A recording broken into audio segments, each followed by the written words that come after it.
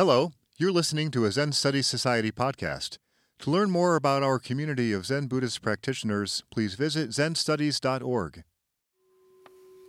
正門中等宗第七則統率三巻統率の越章書三巻のもけて学者にと初総参はただ検証を図る即根長二の書いずれのところにかある実証を識得すれば町に障子を出す頑固楽寺の時総門参加脱線障子を脱得すれば品詞教書を知る次第分離していずれのところに向かって去る Entangled Vines Case 7統率 Three Barriers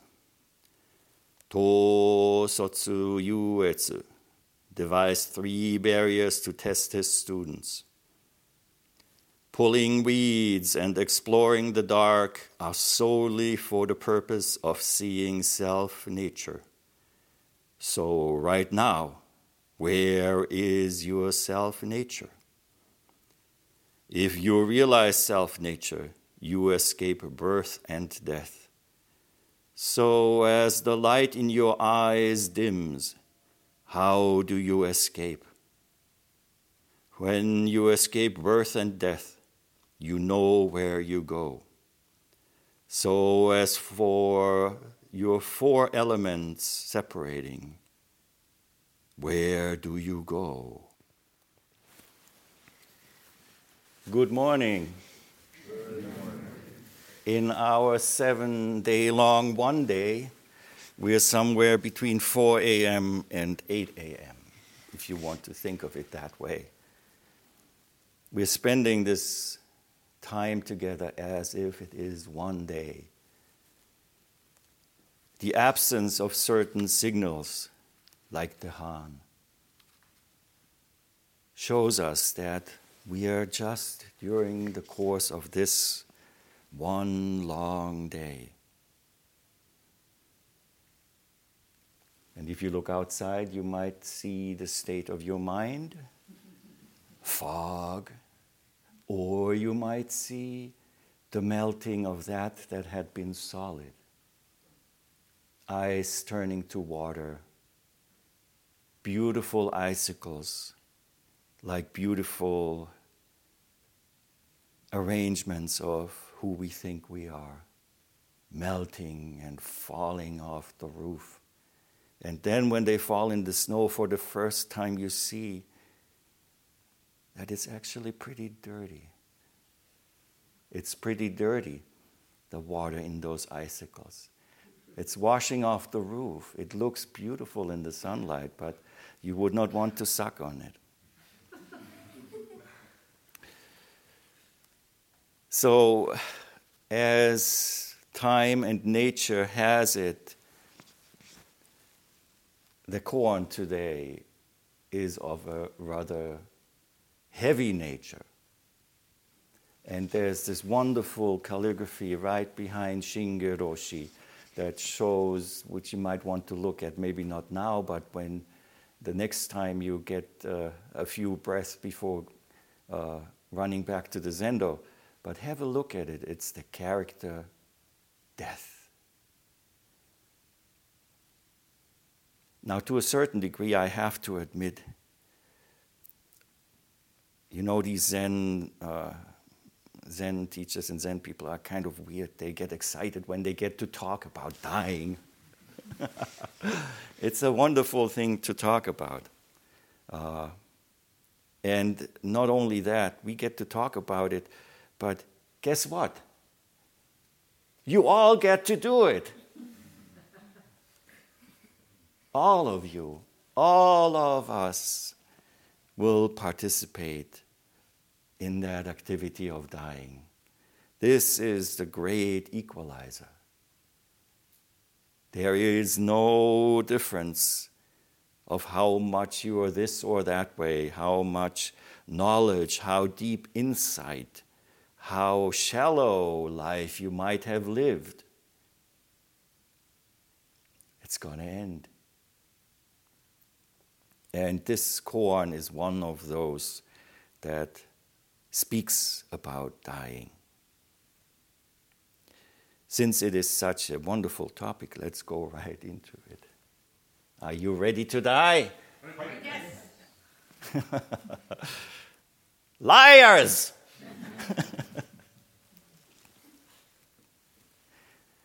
So, Tosotsu, let me tell you a little bit about Tosotsu.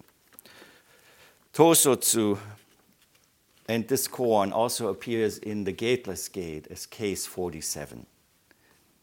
It is the main case in the Gateless Gate, Tosotsu's 3 barriers. When we trace Tosotsu back to the lineage in which we find ourselves here,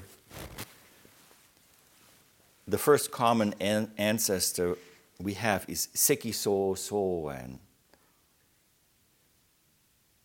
Sekiso Soen was a successor to Yogi Hoè.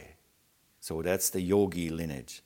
So Yogi Hoè, Sekiso Soen, then the famous Oryo Enan, which you might encounter in teishos here and there, and somebody you never heard of by the name of Hobo Kokumon. So Hobo Kokumon actually was the first person who gave transmission and the lineage to Tosotsu. Tosotsu started out fairly young. He became a monk at the age of 15. And he lived from 1044 until 1091. That's only 47 years. Not very long for our modern standards.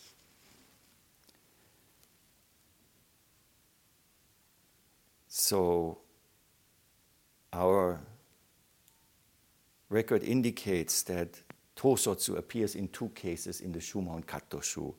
The Shumon Kattoshu is this koan collection that I'm using to go through for these teishos. He became a monk at 15 and he studied the scriptures. He studied the scriptures with several masters and also then got into Zen. But it is written down about him that he was somewhat proud in nature. And we call that a hindrance. There are many, many other hindrances. We heard about hindrances from Hokuto Sensei yesterday. There are so many hindrances that we could talk a long time, and that would also be one of them. So, but his proudness, I don't know what he was proud of. His understanding, his physicality. There are so many things. If we look at ourselves, it's sometimes quite interesting to see,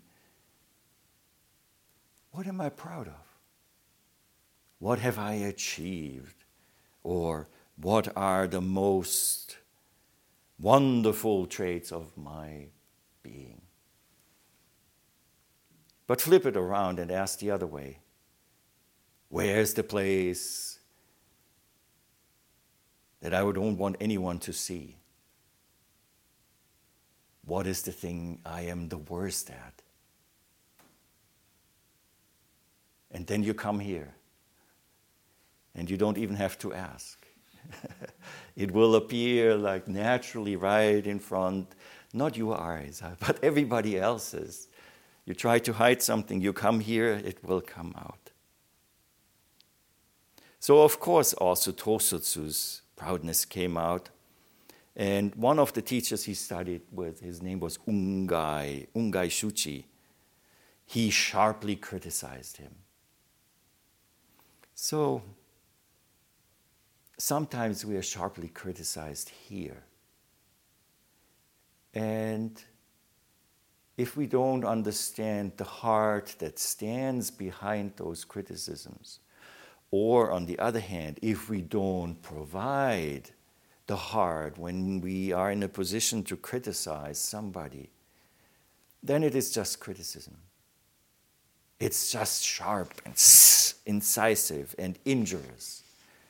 But if we understand that it is meant, and if we mean it as an opportunity for those who are criticized to have a very clear mirror held to them, then it is something that can be of very, very great importance.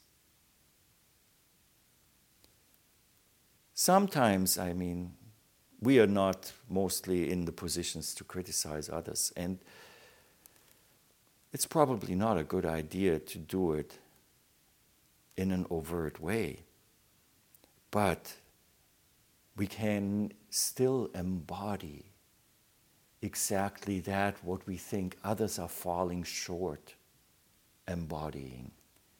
In Sesshin, when somebody is moving in the Zendo, there's somebody moving. Can't deal with the pain. No, just manifest your posture, manifest your being there, embody the stillness, and ultimately ask for the pain to be sent to you.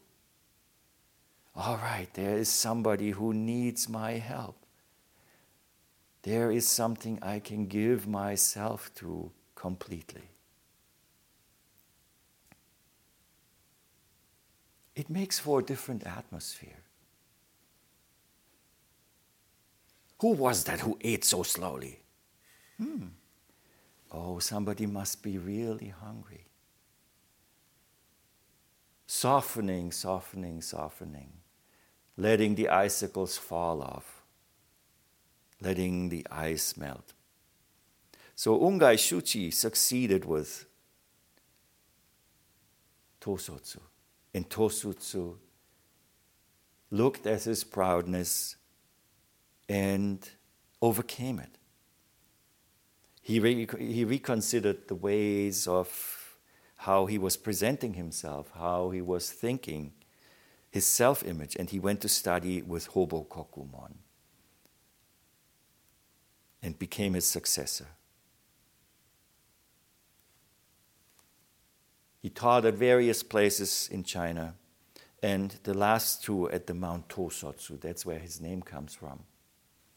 It's interesting that Tosotsu Ten is the Tsuchita heaven.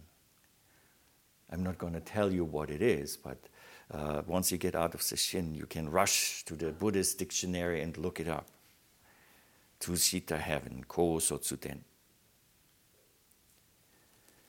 The second koan that we find in the Shumon Kato-shu is a meeting between Tosotsu and another monk by the name of Seiso, and it involves some lychee nuts.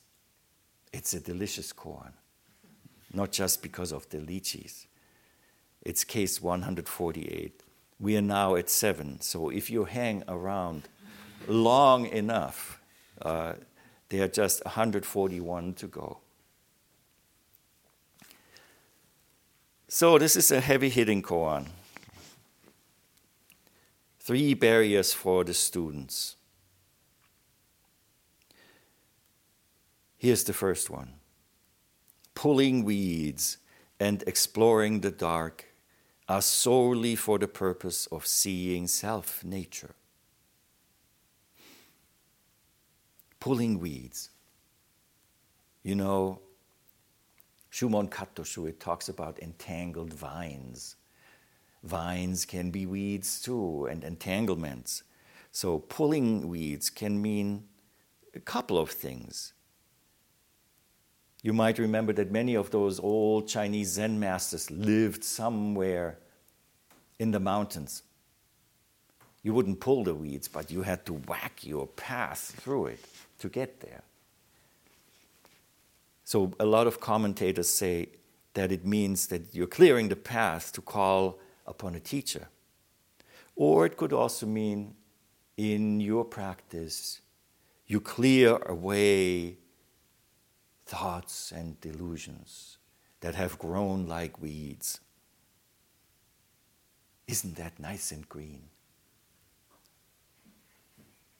But I'm allergic to it.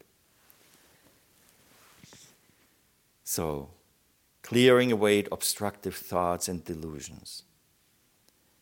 Pulling weeds and exploring the dark. One of the wonderful things at Rohatsu Sesshin is we rise in the dark and we retire for a few hours in the dark. That darkness as a container of what we are doing here is a wonderful opportunity to live through this one day. Darkness. The character Gen for dark is used quite often in Dharma names. Probably Gemyo has a Gen in it that is dark. Probably, I don't know Genno what your Gen is.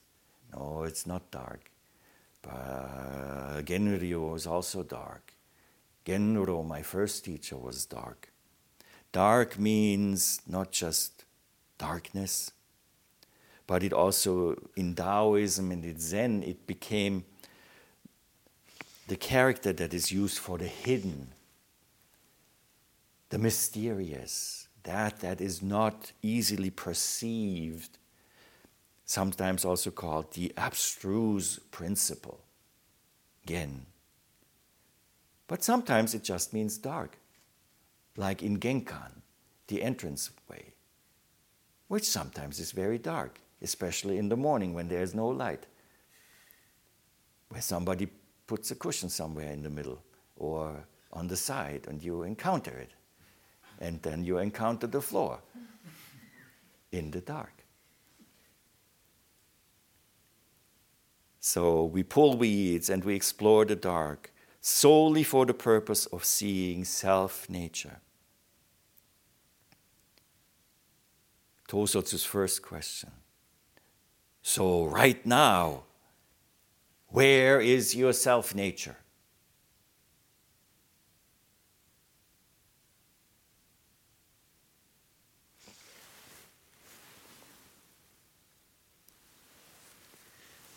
Please, moving nature.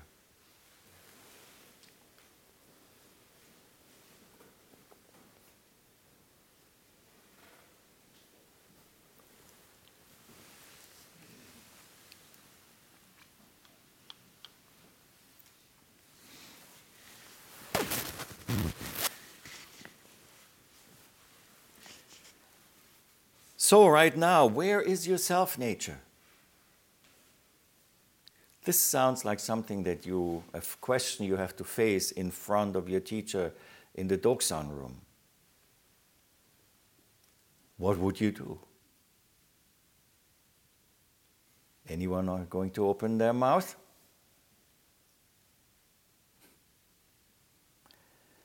It's a trap. It's a trap. Be aware. Stick your tongue out.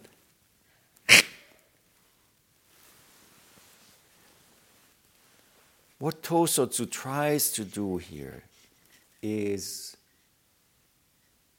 find a way to point us to a disease that many of us have.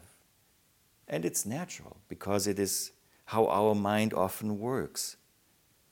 And we could call it the philosophical disease, the disease of abstraction. Getting rid of abstraction. Oh yeah, let's talk about death. How heavy is death? How long? What color is it? If you start explaining it, You know already, you are off the mark. So how do you answer a question like that? There's a similar koan about Chosa. And it goes like this. Sancho, a disciple of Rinzai, sent a monk to Chosa about the recently dead teacher Nansen. The monk asked Chosa, "Where did Nansen go after his death?" Chosa said, "When Sekiso was a young monk, he met Master Eno." So it was nothing that had anything to do with the question. He's talking about something completely else, if you listen just to the words. The monk was confused too. He said, "I was not asking about Sekiso. I was asking about Nansen after death." And Chosa said, "Go, ask Nansen." The poor monk. He says, "You're a great master, and you can't even answer this question."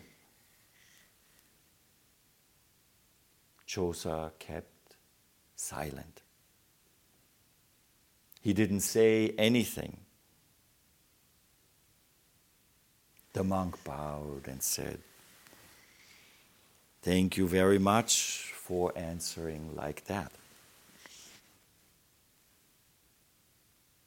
Chosa kept silent.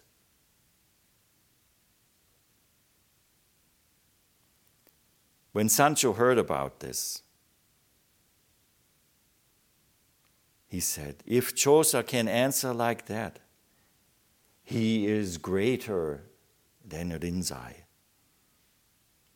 I'll go and see for myself." So he came to Chosa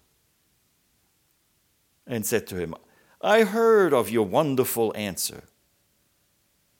Nobody ever before has answered like that."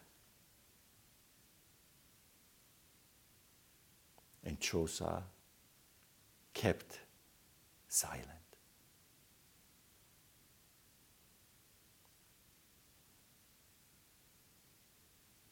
So what are you going to say? What are we going to say about death?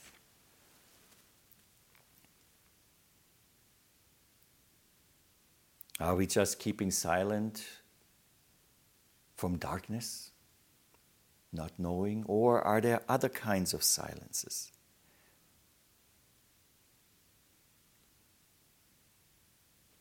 Wouldn't it be wonderful to arrive at that point where Chosa's silence is known to us, each of us?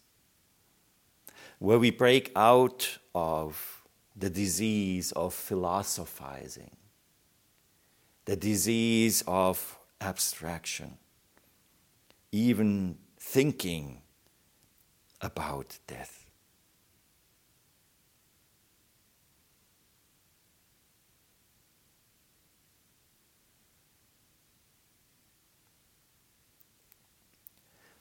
Now let me tell you a story. And I apologize to those who have heard this story before.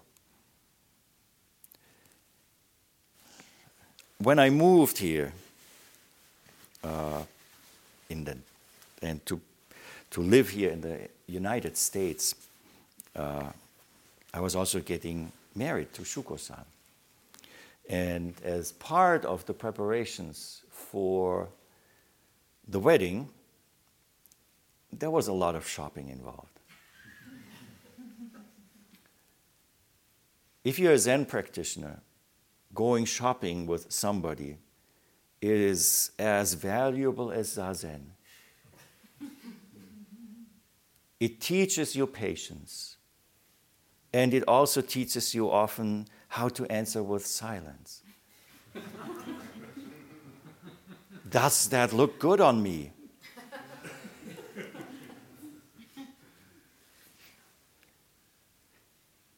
So we went shopping and I went along. First of all, I was amazed that there are so many different stores. Stores for this, stores for that. And you go in and I instantly understood why it is so hard for many people to make decisions. Because there is just so many different things you could choose. So many different things you could choose. And whatever you choose, you actually see all the things you leave out. That's also a wonderful moment of teaching. There you have to ask you, how many of those do I need? I want them all. So, yeah, that's how capitalism works.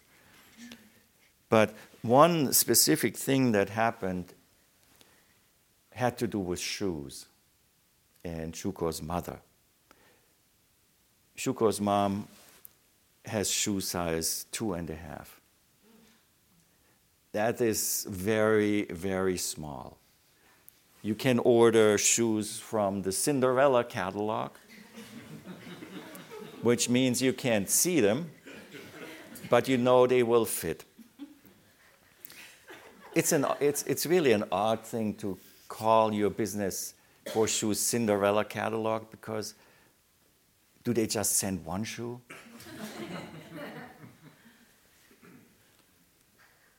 So there was nothing in the Cinderella catalog. So we had to go around and to the various shoe stores, and there was one specific shoe store we had to drive to.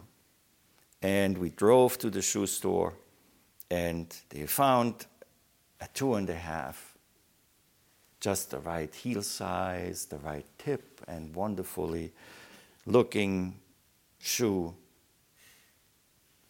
And they went up to the cash register. And I will never forget this moment. In this shoe store, where mostly people go to buy shoes for weddings and things like that, my soon-to-be mother-in-law puts the shoes on the table with the register, and the guy looks up from the register and looks at her and says, "Are you going to die?"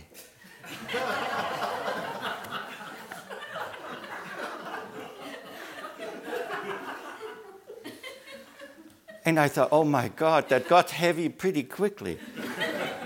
What is she going to say? I'm supposed to be the Zen monk here, but what is she going to say? And she looked at him and smiled and says, "Yes, of course."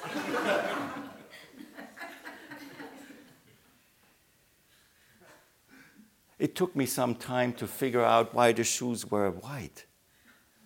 Because it was a shoe store where you went, you bought white shoes, and then you dyed them in the color of your dress. So when he asked her, "Are you going to die?" it was D-Y-E, not D-I-E. I was kind of disappointed. But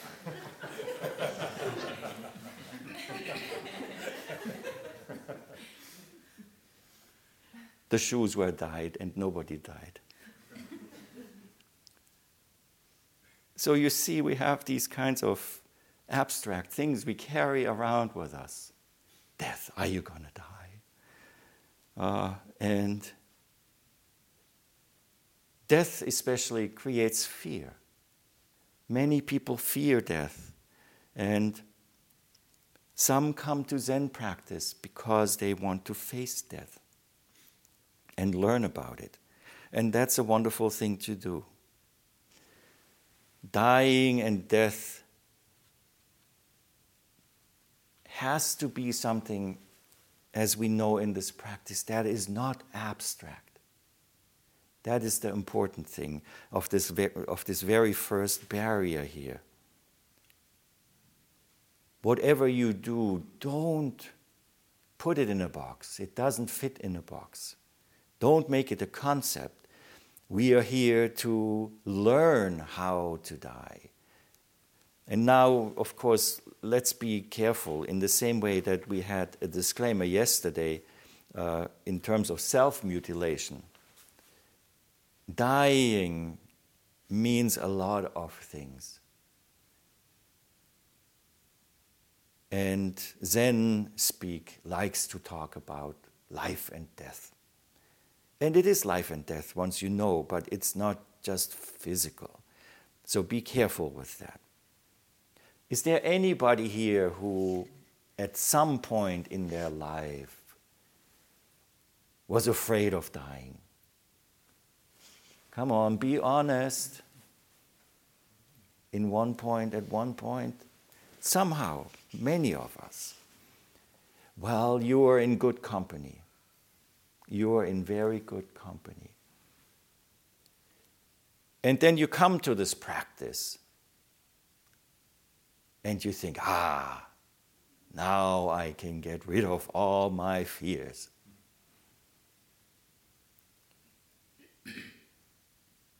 But the first thing you have to learn, and we have to learn, is that is probably the first idea we have to get rid of.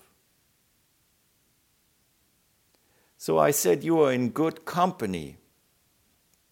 People who are afraid of dying, and what's after?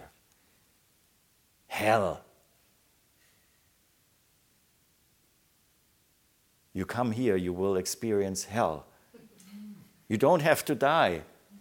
And if not, at 6 o'clock of this Rohatsu day, just you wait. Just you wait. And if the flames come, let them consume you.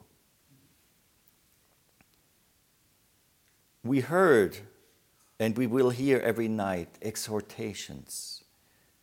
Exhortations by Hakuin Zenji, whose picture is here on the Butsudan. And when I say you are in good company of people afraid of dying, there is one right up there. At the age of 18, Hakuin happened to read the biography of the Zen master Ganto Zenkatsu. Ganto lived during Emperor Wu's time, and that was the time where Buddhism was persecuted in China. Every time I speak about the persecution of Buddhism in China, I point out that the rakusus that you wear around your neck, they are the small versions of these kesas, and they were invented in that time so that the monks could wear it under their garbs because they were lay-sized, but they put it under. So it had to be smaller. It's the abbreviated kesa. So please treat your rakusu in that way. There were people thousands of years ago ready to die for being discovered of following the teachings of the Buddha. And they invented the rakusu. And so there's a lot of history with it. It is the garment of the Buddha, made, stitched together from rags. So in that time, Ganto lived in China. Many monks and nuns were forcibly returned to lay status, including Ganto. He was a layman officially, but he continued to teach, putting his life on the line. He lived as a ferryman at Lake Tungting in the Hunan province. Ferrymen are a very interesting bunch of people.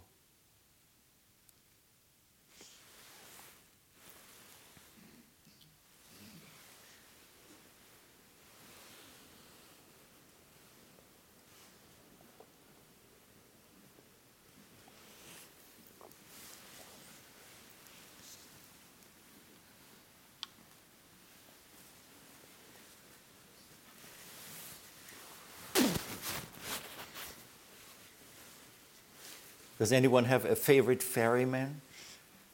Somebody pushing the ferry over? Yeah, of course. pushing Charon, going to the Isle of the Dead, just down our alley with dying. Is there another ferryman? Has anyone ever read Siddhartha by Hermann Hesse? So you will know there's the ferryman by the name of Vasudeva, going across the river back and forth. Vasudeva. And Ganto was a ferryman in that time. He was murdered by bandits. And it was said that his death shouts, his cries, were so loud that they could be heard for many miles around. This story caused Hakuin great distress. After all, Ganto was the kind of teacher that was supposedly only coming around every 500 years or so. If such a person could first of all meet such a fate while alive, and also would scream bloody hell, what good is this Buddhist practice for?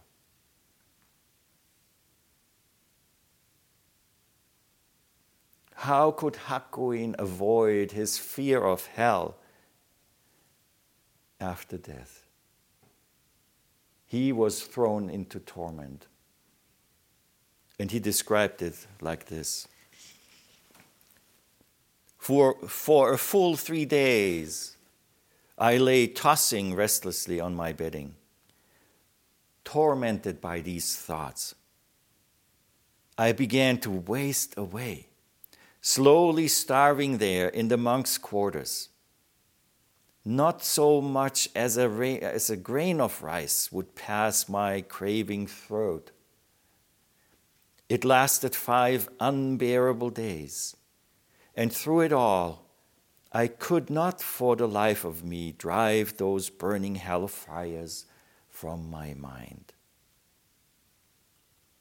At that point, Hakuin decided to abandon the Buddhist life, resigning himself to burn in hell. I will not tell any more of Hakuin because we will have Hakuin Day and there is a lot to be said about him. But for those who have had fear of dying, Hakuin and Ganto are very good examples to think of who we are as human beings, what our company is.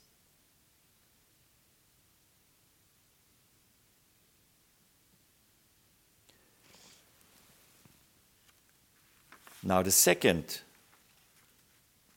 of Tosotsu's barriers goes like this. If you realize self-nature, you escape birth and death. So as the light in your eyes dims, how do you escape?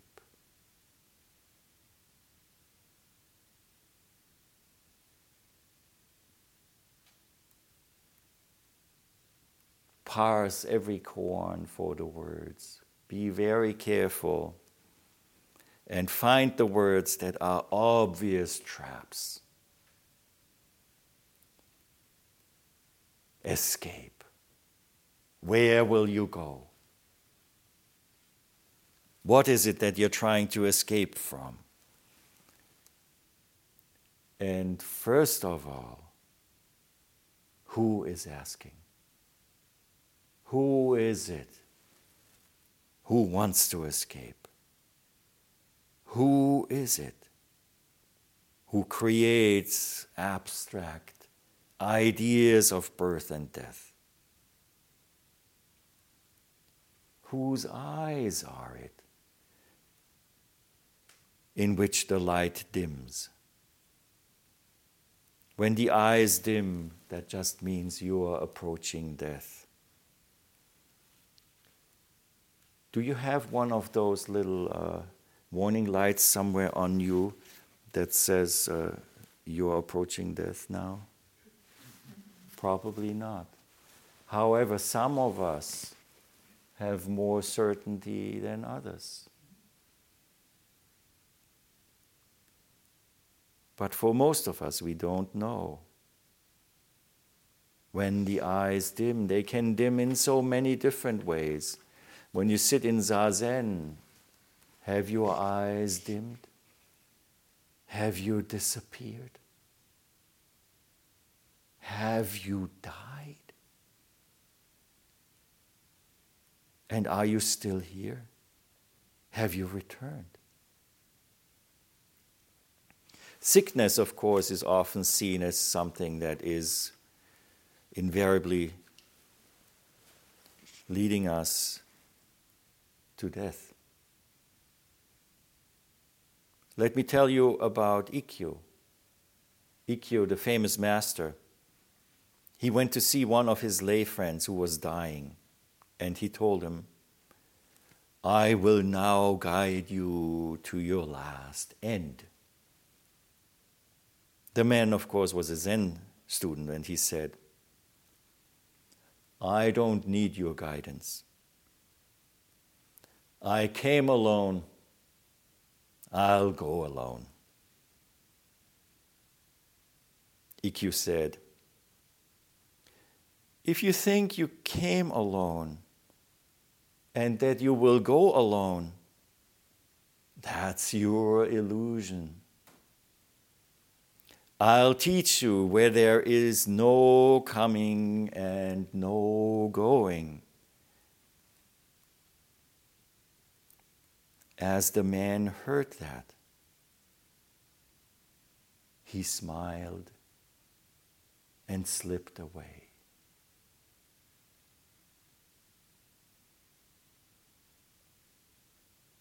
No coming, no going.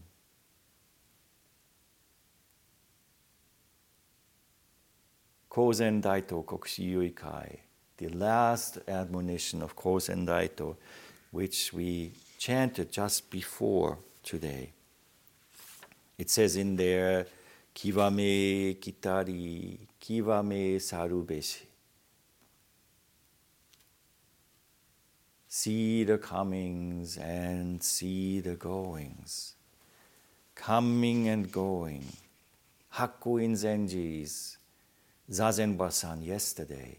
Is there anything in there about coming and going? I think it says about returning. Remember anybody? Of course. How can you escape this? How can you escape the human condition? Become a stone? A tree? Maybe. With Joshu Roshi, you were asked to turn into a pine tree. But it never lasted. And we returned into our human form, our human condition. And our human condition is coming and going, is joy and sadness, night and day. And there is no escape but going through all of it completely. The entire human condition. As soon as we get caught up in abstract thinking, it's not human anymore. It's abstract.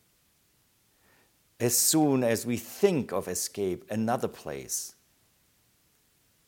it is not this. It is something else. In this Rohatsu Sesshin, use every moment to see, to feel, to completely actualize that There is no escape. The only way through this is to go through it. Don't fool yourselves with an escape. We all do it. I can remember when I was a young monk at Mount Bali Zen Center, being so weak, sitting on the tan, which is about this high, and the brain works by itself, your condition works by itself, contemplating, what could I do to get out of here? I could fall off the tan. That's a good thing. They would certainly think that there's something wrong with him. Then I don't have to be there. It's amazing what happens with these thoughts that go through your mind sometimes, And the same will happen here during the sesshin. Let them go through, let them go by. If it helps, think of it or look at it from the point of view as looking at a sewer. Oh, look at that. Oh, I'm going to grab that. Who would stick their hand in a sewer? Probably nobody. So don't be tempted to do that. You put it in your kamasa.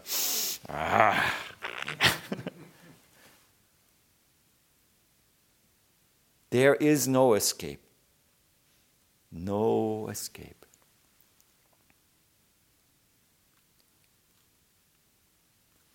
Now, coming back briefly to the abstraction, even in writings, we have to be very careful. We find writings from very, very gifted Zen people, very gifted Zen teachers, like Thich Nhat Hanh, for example, speaking about dying.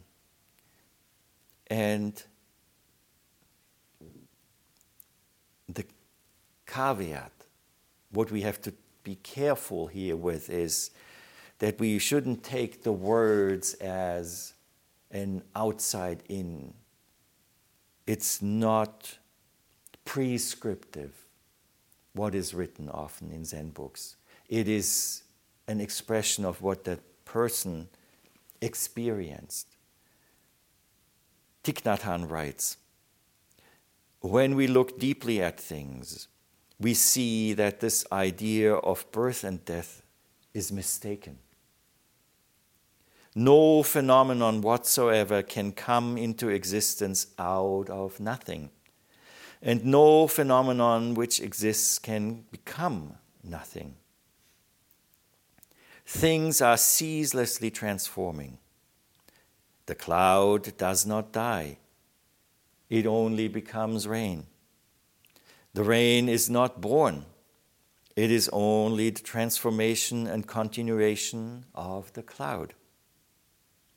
Leaves, a pair of shoes, joys and sorrows, all conform to this principle of no birth and no death. To think that after death we continue to exist without change is called the view of permanence. Reality transcends both permanence and annihilation. It's wonderfully put.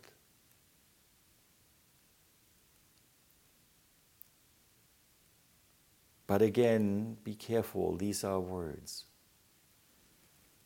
When we look deeply at things, we see that this idea about birth and death is mistaken. So is this idea that is being expressed.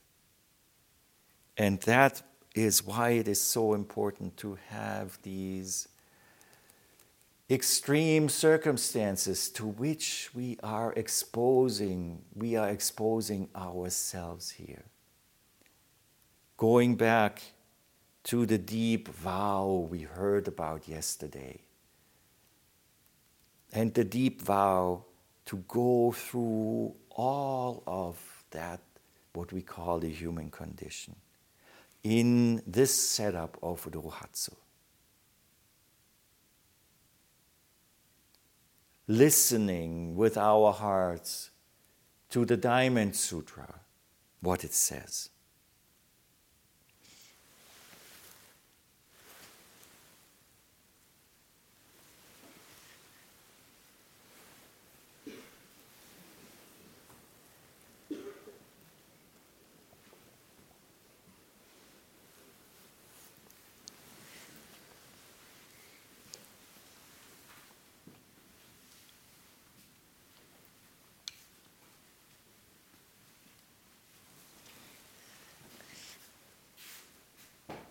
And today we had a wonderful experience with the Diamond Sutra.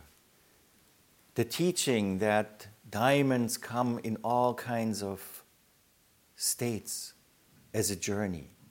Some are very rough sometimes, but they polish over time. You will notice as we go deeper into this day of Rohatsu, our experience of the Diamond Sutra will change. We had a little tug of war today between the drum and the chanters, so we didn't really fall into line, right? That happens sometimes. It happens. Yeah, and again here it's the dissolution of being separate. We can all come together and chant it as one voice. That is what we can do with the Diamond Sutra, just all together. Not, again, in an abstract way, but embodied from all of us. So listening to the Diamond Sutra will help us look at the third of the barriers. When you escape birth and death, you know where you go. So as your four elements separate, where do you go?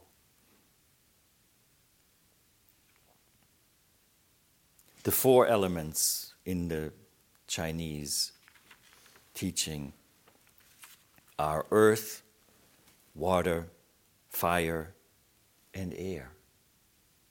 Those four elements represent the solid parts of your body, the liquid parts of your body. Fire is the life energy, and air is the movement.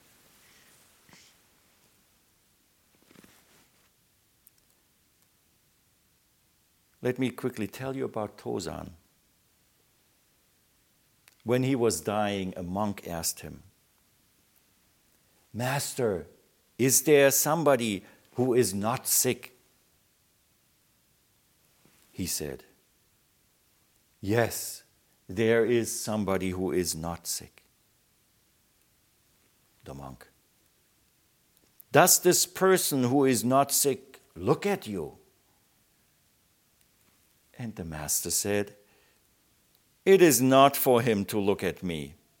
It is for this old monk to look at him."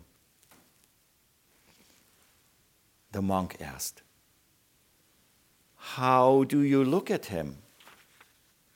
"At him who is not sick." The master, "When I look at him who is never sick, there is no sickness at all."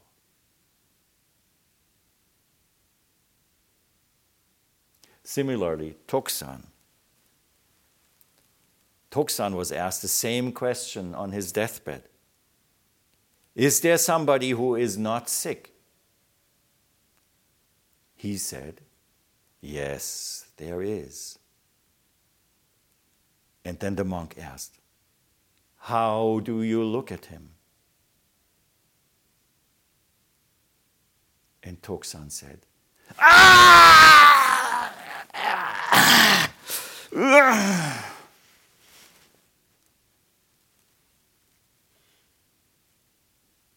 So much for escape. There is no escape.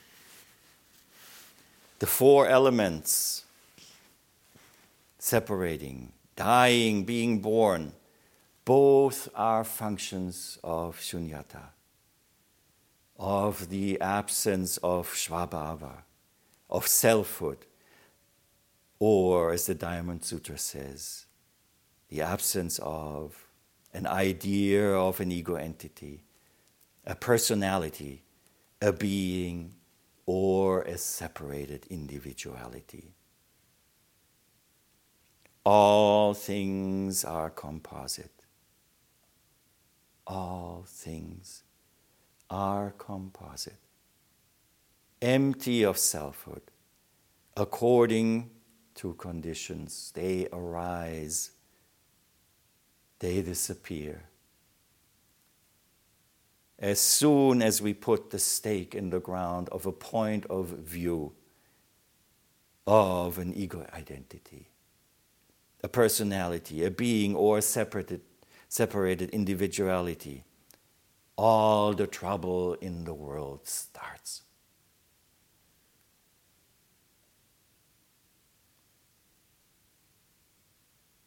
Shakyamuni Buddha died to himself. And this Rohatsu Sesshin asks us to do exactly the same thing. And there will be no barrier for life or for death.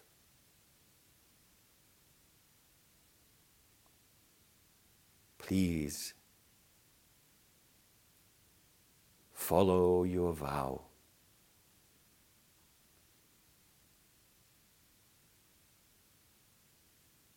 And give all you can. This has been a Zen Study Society podcast. If you found it to be of interest, please consider making a donation by visiting zenstudies.org/donate. Thank you for listening.